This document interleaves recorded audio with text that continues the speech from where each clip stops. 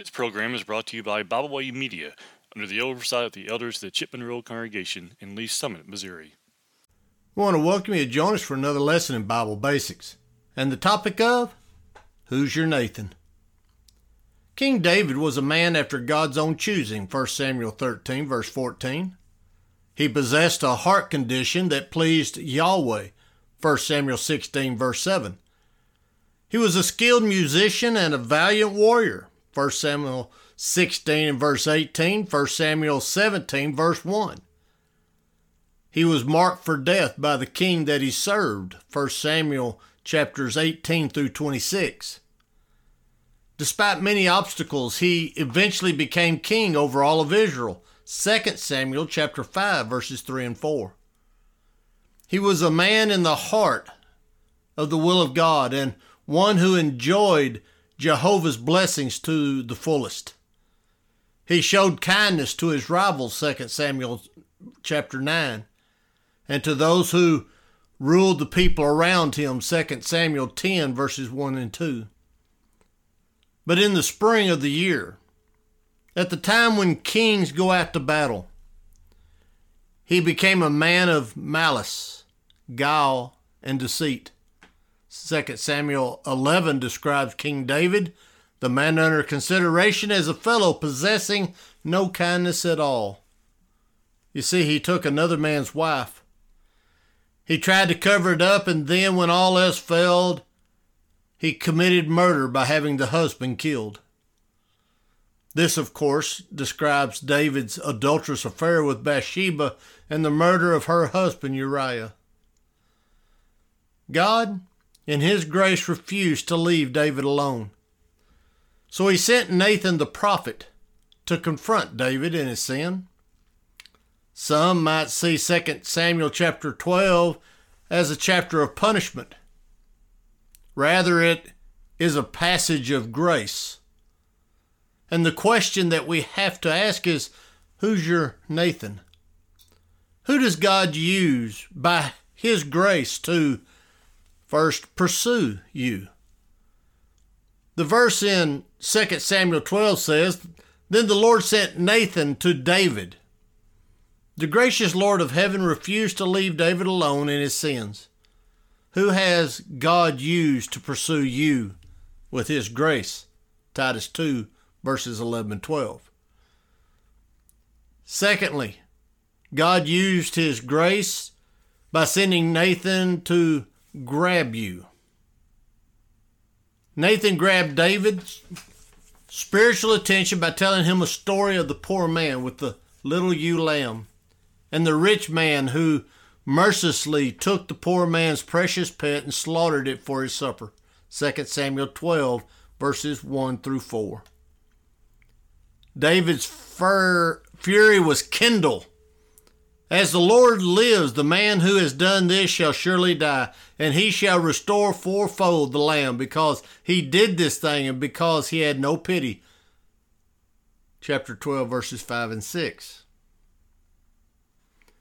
Who has sought to grab your attention regarding spiritual matters? Do you consider them an enemy? Or have you ever stopped to consider that perhaps they're your Nathan? And then thirdly, who does God use by his grace to rebuke you? Nathan burst out in the middle of David's fury and says, Thou art the man. Chapter 12, verse 7. He explained to David that he despised not only the command of the Lord, but the Lord himself in his actions toward both Bathsheba and Uriah. David would reap what he had sowed. Chapter 12, verses 7 through 12. Now, think about it. Who rebukes you when you slip into sin? And how do you feel about them? Are they your enemy? Or are they your Nathan? And then, finally, who does God use by his grace to encourage you? With David's penitent statement, I have sinned against the Lord, chapter 12, verse 13,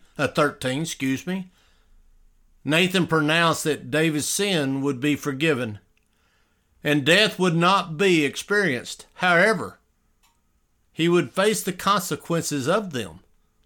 Chapter 12, verses 13 and 14.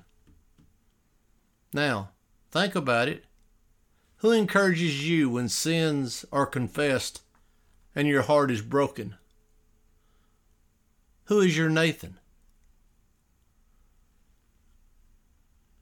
In my early life, after some personal trials in my late teens, I found myself married with a young daughter and a hectic job and completely apostate from God. My wife, a young Christian herself, could not sway me to become more active in the church, and I continued to slide away from God. Then one day, after a Sunday morning worship, I found myself confronted by 3 little blue-haired old ladies who had known me from the time I was in diapers. They lovingly and gently opened my eyes to all that was at risk due to my heathen lifestyle. They did not whitewash my sin, but they laid them out in front of me so that I would have to face them in all their pathetic and vile self, seeing the consequences of the actions. You see, they saved me and my soul from hell, a place at which I was traveling at blanket speed. But they brought me back to Jesus. You see, they were my Nathan. And look at what I've become. Now ask yourself, who's yours? Who is your Nathan? You might ought to go thank them. I want to thank you for joining us in our study this morning. We hope to see you again next week for another lesson in Bible Basics. We thank you for listening today. We hope you enjoyed this program. You can find out more about Bibleways Media by visiting our website, BiblewaysMedia.org. You can find all of our podcasts on all major podcast platforms. As always, we thank you for listening.